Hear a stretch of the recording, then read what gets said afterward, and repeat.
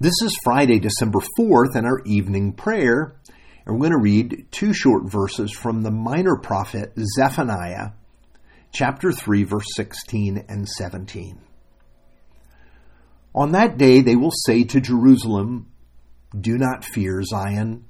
Do not let your hands hang limp. The Lord your God is with you, the mighty warrior who saves. He will take great delight in you.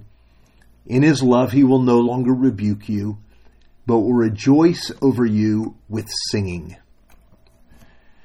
Now, if you're a Miami Dolphins fan, you will likely know about their amazing turnaround year. In 2007, the Dolphins lost 15 out of 16 games. Yes, they won only one game that entire year.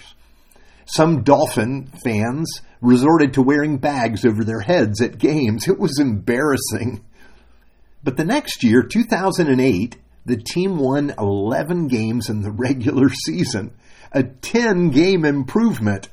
2008 was the year of the Wildcat offense in Miami, with running backs Ricky Williams, Ronnie Brown, running over their opponents.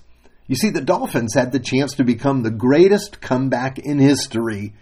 Quarterback Chad Pennington passed for more than 3,500 yards, and he won the Comeback Player of the Year honors.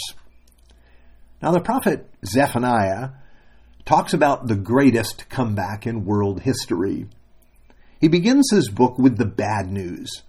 God is raising up the Babylonians to bring judgment on the city of Jerusalem. He says of Jerusalem, "She obeys no one. She accepts no correction. She does not trust in the Lord. She does not draw near to her God." In her destruction by Babylon, Jerusalem was put to shame. Now, indeed, what Zephaniah prophesied took place. But there was more to his prophecy. It didn't end there. Here are some of the most beautiful words in the Old Testament. "He will take great delight in you. In his love he will no longer rebuke you, but will rejoice over you with singing." In the great distress that's come upon Jerusalem, there is a word of hope. Here is a beautiful picture of God rejoicing over his people, enjoying communion with them. And you say, well, how could that be possible? For God so loved the world. Yes, their story does not change because they straighten up and get themselves together. Their story changes because God comes and God redeems them. He tells them that he is in their midst. He is the God that is for them. Yes, they will endure a time of hardship, but it will not last forever. He loves his people, even in their unfaithfulness. He will provide redemption. You see, we can't engineer our own comeback. It is God who comes back for us. His love wins the day.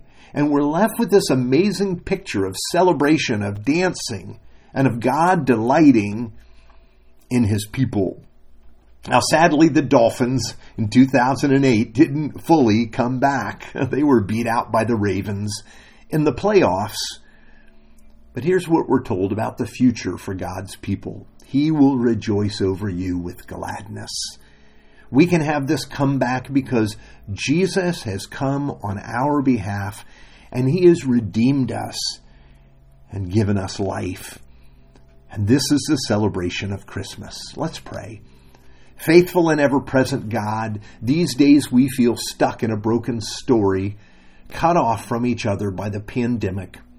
We are straining to feel hope. You alone can lift us from the pit of despair and give us a firm place to stand. Only you can lead us from lives closed in to a spacious place of joy. I pray that this Christmas you remind us of all you have promised and accomplished in Christ, and you would sustain us by the living hope we have in him. Amen.